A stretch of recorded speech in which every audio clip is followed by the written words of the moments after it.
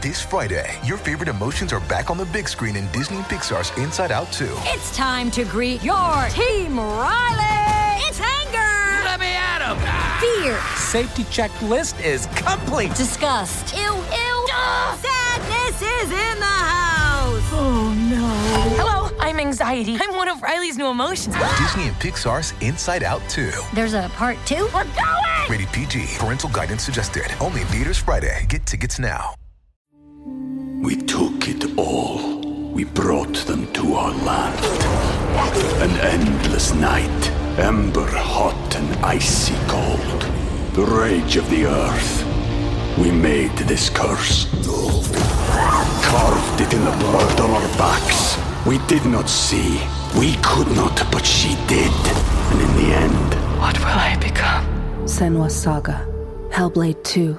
Play it now with Game Pass.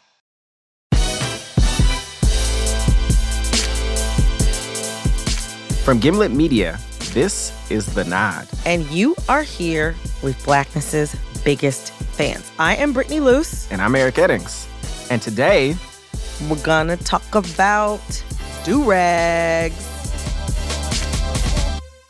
I realize that some of you people listening, some of you poor people, some of you may have absolutely no idea what a do-rag is. And if you know what it is, you may not actually really know, like, all that it really can do and all that it's really about.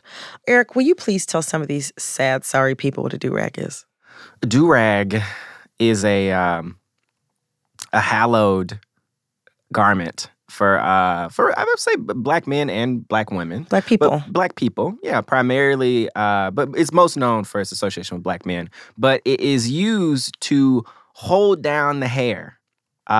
Usually so that waves would form, but it also protects the hair from, like, if you go to sleep, so your hair doesn't get all messed up. Right. Like, the do-rag is all about keeping your hair fresh. But there was a period of time where the do-rag was so much more than that, when it had this, like, huge moment. And that's what we're going to talk about today. I am going to walk you through the story of the do-rag's meteoric rise and devastating fall in pop culture and its eventual redemption. And I found someone to help me tell that story. Approaching destination on the left. Oh, this is so pretty. You have arrived. It's like a yard. It's like a house. You have a lot of space. This is like... That's the benefit of not living in the city, I guess. This is Van Newkirk II. Eric, you know him already. Yeah. Yeah. So I went down and talked to Van at his beautiful house in suburban Maryland. And as you know, Van is a writer for The Atlantic. But back before he was like this super accomplished journalist, Van was just a kid out there trying to be cool and style his hair. And he remembers the day that he got his first do-rag very well.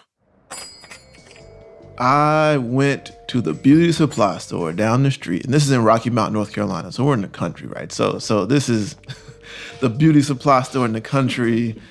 You know, it is one of the 5 blackest places on earth. You walk in there, and, you know, there's not a whole lot of men's products in the beauty supply store. There's one little rack of men's products. You got your standard, your brushes, the little wooden brushes. Mm-hmm. You got some other Afro products, Afro Sheen, you know, your Stay Soft Fro. Yes. Yeah. And then beside all that, your Afro picks and all that stuff, they have the do-rags. And back then it was like two options.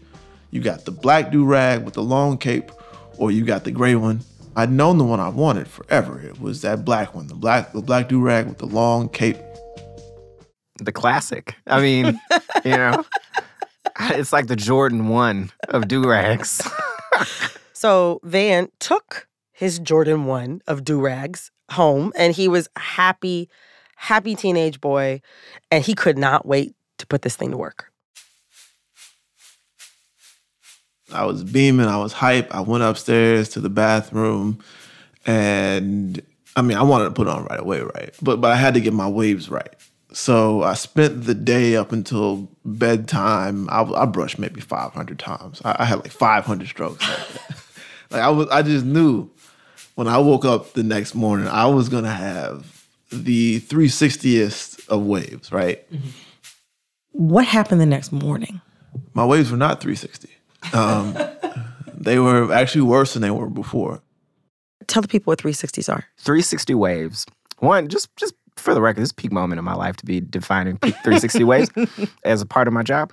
But 360 waves, basically when your waves are so defined that like you have little concentric circles starting from the crown of your head going all the way out to the edge of your hair. And they're like shiny and, not greasy if you're doing it right. Well, I mean, so Van had not mastered the art of the 360 wave, but, getting the do-rag was still kind of a win because it served another purpose for Van. I had a group of kids, I guess teenagers, that I played Yu-Gi-Oh cards with and stuff. Like, I mean, real black nerd culture. They all wore do-rags, jerseys, and we just played like trading card games with each other. And I had my freshest tall throwback jersey on. And, you got to take the do-rag off right at the last moment so people can see the lines. And I had a still red line right in the middle of my head. And I went to school, and I remember one of the guys that I played with all the time, he was like, Newkirk, you got a do-rag. And I'm like, yes. Yes, sir. So Van, he gets this do-rag, he's got this line on his forehead, and all of a sudden his friends are looking at him kind of different, right? I mean, getting waves wasn't even the most important thing to Van. It was the do-rag. That was the thing that made him cool to his friends. Because, like, during this time, do-rags were cool. Like, I have so many good memories of seeing, like, very cool men. And, it was men. Women, we've always worn do-rags, but they're more of, like, a private thing. Like, you kind of wear them around the house, maybe in the car if you have somewhere to go. But we're talking about a specific moment when black men were wearing do-rags all over the place, publicly. Like Ja Rule, obviously, like LL Cool J, kind of switched from the Kangol to the do-rag. Oh my God, Nelly. Yes. Nelly. Mr. Sweatsuit himself. Nelly, hot in here. He always had on a do-rag. I know you have a favorite do-rag memory. Oh, yeah. It's Cameron on Rap City, The Basement, the moment when he freestyles. This was a very significant moment in my life, if I'm being honest. Please share with the class. So I used to come home. Every day. I would be the first to get home. And I would come home, I would watch Rap City, The Basement, And I'll never forget the moment where I come home, I cut on Rap City, The Basement, and Cameron was there. Dipset was there, actually. And, Cameron was one of the leaders of Dipset at that time. Yes. And I'm just going to pull it up real quick. Dipset, Rap City, The Basement. I'm gonna break it down real quick, yo. Hey, yo, look, dog, I bought Villa. So he had on this beautiful, luscious, like, short sleeve Coogee shirt. I see this. Very pink. And he's got a white do-rag with a pink bucket hat over it. And he's got the beautiful, like, big eagle Dipset chain. Oh, my gosh. Crazy earrings and a big stack of money in his hand. Like, this man is money in this moment. He is success, and like it was all like accentuated by his do-rag. It was a beautiful moment. Visits my spam, listen to men, listen. I missed the era of the BMBBs. I was ducking GM. But see, here's the thing, and I'm going back to our hero, Van here. Wearing a do-rag may have made Van feel like, he was like ready to count bills on Rap City. But not everyone in Van's life thought that a do-rag was so cool. It was the first time in my life I was wearing my hair differently than other men in my family. It was such an expression of individualism.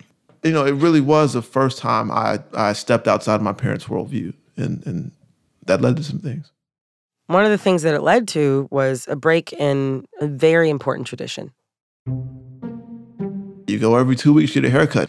It was clockwork. You go to the barbershop and you talk your trash. The barbers were my dad's frat brothers. My little brother was a little boy then, and we got cut 1, 2, 3. when I started not getting cut 1, 2, 3, it was like a big break from just a ritual that I had with my dad and my brother. That was bigger than I thought it would be. Then it was actually a legit scandal in the family. You're not going to get your haircut with your dad? What are you doing? My dad, he always took it hard because he thought I was rejecting him. It was, that was one of those rituals you didn't break. And I broke it. And it ruffled some feathers. So all kids kind of go through something like this in their lives. That moment where you're breaking away from your parents, trying to become your own individual, and even, as Van said, ruffling some feathers.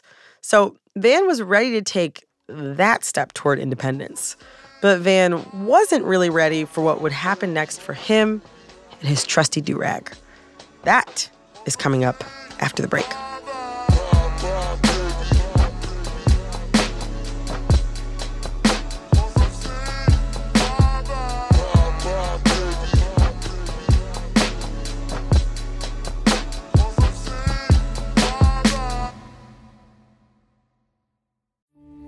We took it all.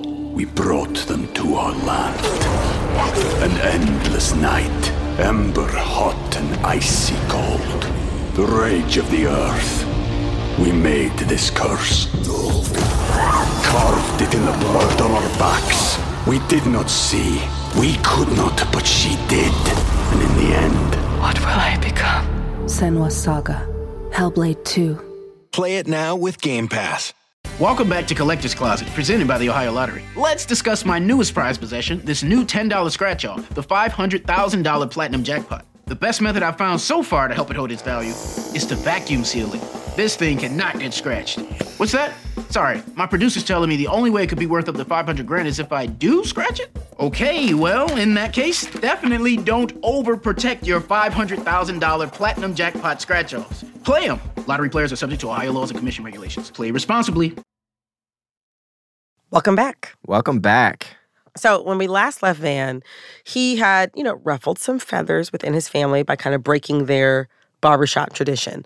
Even though he was allowed to wear a do-rag to sort of achieve his wavy look, he was not allowed to wear one outside of the house as a fashion statement. But all of that was about to change. Because for the last 2 years of high school, right when the do-rag was at its zenith, Van actually went away to boarding school, where he was finally free to live his best do-rag life. I was getting a little wild in high school.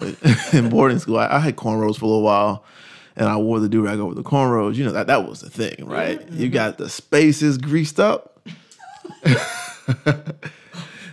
and you wore the do-rag. I was wearing 2 do-rags. It was just really my parents were there, and we were wilding out.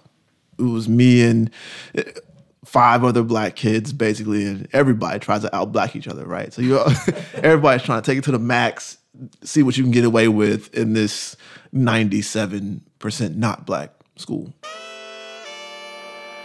I had a platinum FUBU jersey, double XL 05 platinum FUBU jersey with a tall tee underneath it. I had South Pole baggy jeans, but I wore my shirt long enough to where you couldn't see the tag. And I had a pair of Forces with laces to match whatever other accessories I was wearing. And sometimes I had the 2 laces where you could do the real fat laces with 2 different colors. And I would just wear the do-rag like a headband. And I would match the headband with wristbands. And so I would have a white do-rag, a red headband, red wristbands, and red and white shoelaces. Me and my boys link up and we would go to parties. And the whole squad, everybody have a different do-rag on, different colored do-rag. It's like the Power Rangers, right? I actually wish that the Power Rangers, instead of wearing helmets, that they did all wear do-rags. It might be more protective that way. That's true. This is peak do-rag. In the early 2000s, you saw do-rags everywhere. You were seeing people wearing them at school or at church, at the mall. They were kind of inescapable. It was everywhere. Another place where do-rags were kind of everywhere was NBA basketball. Sports, yeah. But there's one guy who was... I know. I know who you're talking about. Mr. Allen Iverson. You would be correct. Yeah. He had the do-rag, it was popping. He just brought a lot of flavor into the mix. You know what I mean? Yeah, he's like the avatar of hip hop, basketball, and like everything else that's wonderful and great. That's exactly why Iverson was the number one do-rag role model for Van. He gave a press conference while on Team USA in a Team USA red, white, and blue do-rag. And I was, man, that was patriotic, right? Like, it was like Captain America. That was my Captain America on the screen. So, so Allen Iverson, you can bring his name up now and, he'll get lots of love. But also, he also wasn't the most chill, you know what I mean? Like, easygoing, like, fun to be around. No. He was very authentic to himself in every single situation. That's actually a perfect way to put it. Like, he was always he was always butting heads with his coach. Mm-hmm. He was consistently getting in trouble off the court. But also, like you said, like, he was himself. And like, to be this black man who had millions of eyes on him, out in the public eye, not really giving a shit about what white people thought about him, like, that really, like, struck a chord with Van. His ability and willingness to get out there and speak his mind, to express himself, and to never be afraid. One of the things that I always dealt with as a kid was fear. It was fear of being judged, fear of not fitting in, fear of not making it somewhere because I was too black, or maybe because I was too not black. Allen Iverson was a perfect antidote to that. That's what I looked up to. He was all of these things that Van wanted to be, but he was also exactly the person that Van's parents did not want him to become. Oh, boy, my parents hated Allen Iverson. They wouldn't get me Allen Iverson shoes. My dad thought he was just exactly the kind of image he did not want his son to have.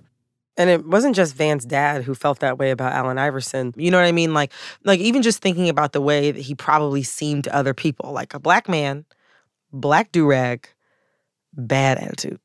And for the NBA, this image was problematic. Allen Iverson came in the league and everybody was like, there's question marks around this young man. They're all whole, pearl clutching.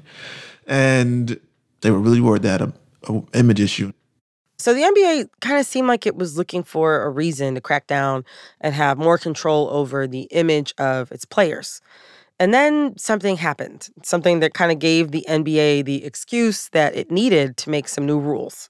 And that thing was malice at the Palace. And Wallace is fouled, and Wallace did. Wallace right at our chest. This has potential to be serious if they don't get between. So Malice at the Palace, 2004, a giant basketball brawl between the Pacers and the Pistons. And Ron Artest was in the stands fighting fans. Some fans got injured. Multiple players were throwing blows on the court. The whole game just devolved into a giant brawl. And it really, really pushed the NBA to start thinking about its image. And unfortunately, for me, what they came up with was the NBA was too aligned to quote-unquote street culture, and they needed to make a change that way. And it was just a little while after this that the NBA created a dress code for its players. And the dress code, banned do-rags. Also, you had to wear a blazer or ridiculous, And I think Allen Iverson, and my favorite player, he saw it as an attack against him personally. And I think it was. But it didn't even end there. You know how things happen, like major event happens in the news and, it's all in public discourse. Everybody's talking about it. Everybody has an opinion. And eventually, those attitudes, they trickle down. And eventually they trickle down to Van and his classmates. Because me and my friends, we would, go to lunch. We'd be in class and do-rags and, we just wilding out, acting out. So that whole uniform, there were some real people getting their, panties up in a bunch about black kids going to class in tall tees and stuff. The rules against that passed while we were there. In the 2 years I was there.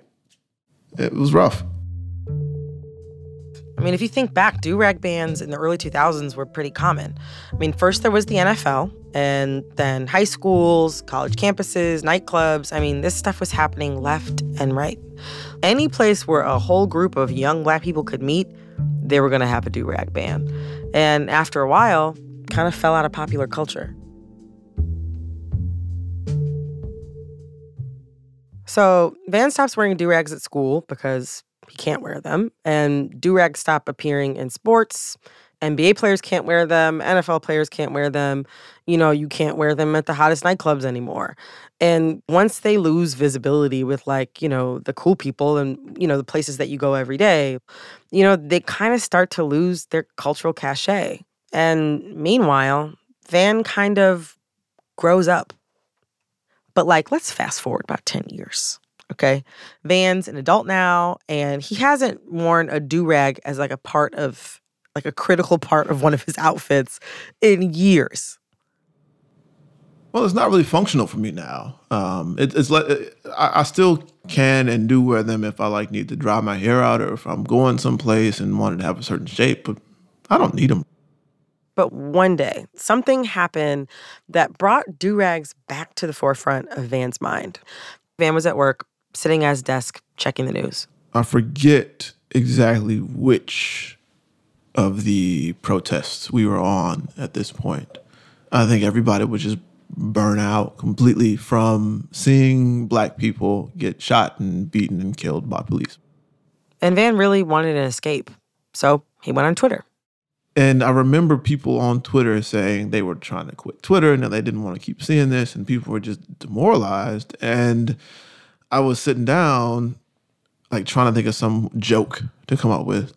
And I remember seeing a picture of an Egyptian pharaoh with clearly what's a kufi, right? Or not a do-rag, but it could look like a do-rag from the right angle. And I said the very first do-rag, and tagged the Do-Rag History Week.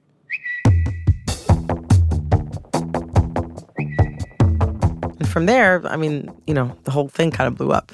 I remember it was going pretty well in the morning, and I had to go to work, and I was not paying attention to it at work. And I came back, and there were thousands and thousands of tweets. Black people are good for this, right? They'll take a joke and take it to the moon and back. And just that call and response type one-up game, Black folks, they were finding pictures of all these do-rags. I had no intentions of it being viral or celebrated. It was just a joke inspired by being sad on Twitter. Eric, you remember when that Do-Rag History Week hashtag popped up? Yes, it was a good time. Yes, it was a good time. People on Twitter, specifically Black Twitter, were one-upping each other with these amazing photos of people wearing do-rags or things that kind of approximated do-rags. It was a wonderful moment of traveling through the history we create and celebrate. I'm gonna pull up some pictures of it right now. This one's really sentimental. It is Sammy Davis Jr. just in his dressing room, counting money. Wow. Call back to Cameron. Exactly. Cameron was later in this tradition. Wow. This shit is for us. It is. Solange was really right.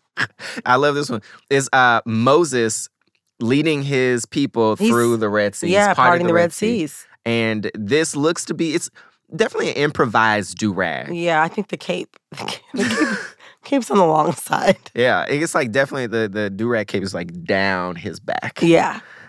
Sorry, this is good. It says, rare photos of Moses controlling all types of waves. That, I tell you, there's some good writing on Twitter, man. Oh, my God. So that was the first year of Do-Rag History Week, but Van's kept it going, actually. And even since then, Do-Rag History Week has provided comfort for people looking for a sense of community during, troubling and confusing times. Actually, Do-Rag History Week was still going on when Donald Trump won the presidency. How did that feel? I'm a political journalist. And so my job that night was to follow the news, right? And it was, I didn't sleep. I was on for maybe 48, maybe 72 hours. And just trying to figure out what happened. And then coming back to social media after all this and seeing people still posting Do-Rag History Week posts as another, I guess, coping mechanism. It was just fascinating. And it was, I think really neat to see people leaning on it that way.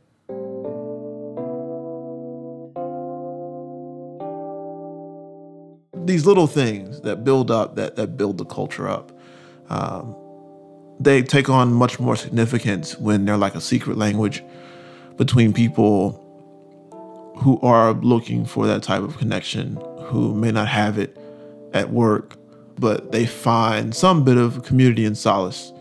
It was the same way as at boarding school with 5 Black people using our own secret language, and I think as a couple thousand people on Twitter. Yeah, I mean, that secret language thing is real. Like, I feel like people are always like, what causes something to really hit on Black Twitter? Like you see those questions. A million marketers want to know. They do. They really do. And it's like these things that we talk through and discuss are shorthand for experiences, you know? Like the do-rag is this hair covering, It's like a $2 hair covering. That hair covering is a shorthand for these experiences that like mean so much. The do-rag to me is like, it's one of the most perfect objects in that way. It's like everybody knows what it is and everybody's seen one, but only few really know its true power. That's very true. That's very true. There is a long-running debate now over whether President Obama wears do-rags. I think he does. And I think we've caught him with do-rag lines. This was a real forensic investigation over whether Obama wore do-rags. Now, some people say it may have been fur on his brow or something like that, but I am convinced they wear do-rag lines, and I am a do-rag truther. You're a do-rag truther.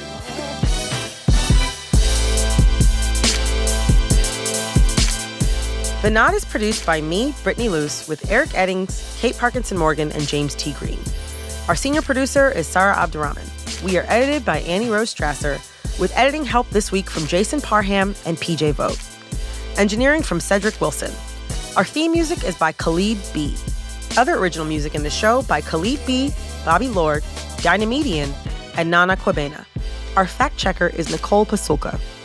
If you want to see some of our favorite images from Do-Rag History Week, including the ones we mentioned on this episode, you should subscribe to our newsletter. Yes. Go to gimletmedia.com/newsletter to get the Nod newsletter sent to your inbox every week. You won't regret it.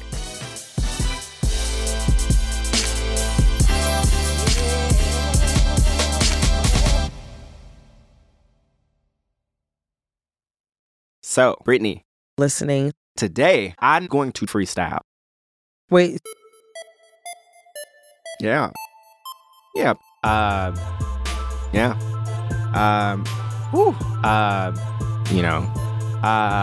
Talking about sports. Talking about basketball and, sports. And we're going to shine like the brightest we can be. Basketball. Eric, will you please just... Yes. Poor people.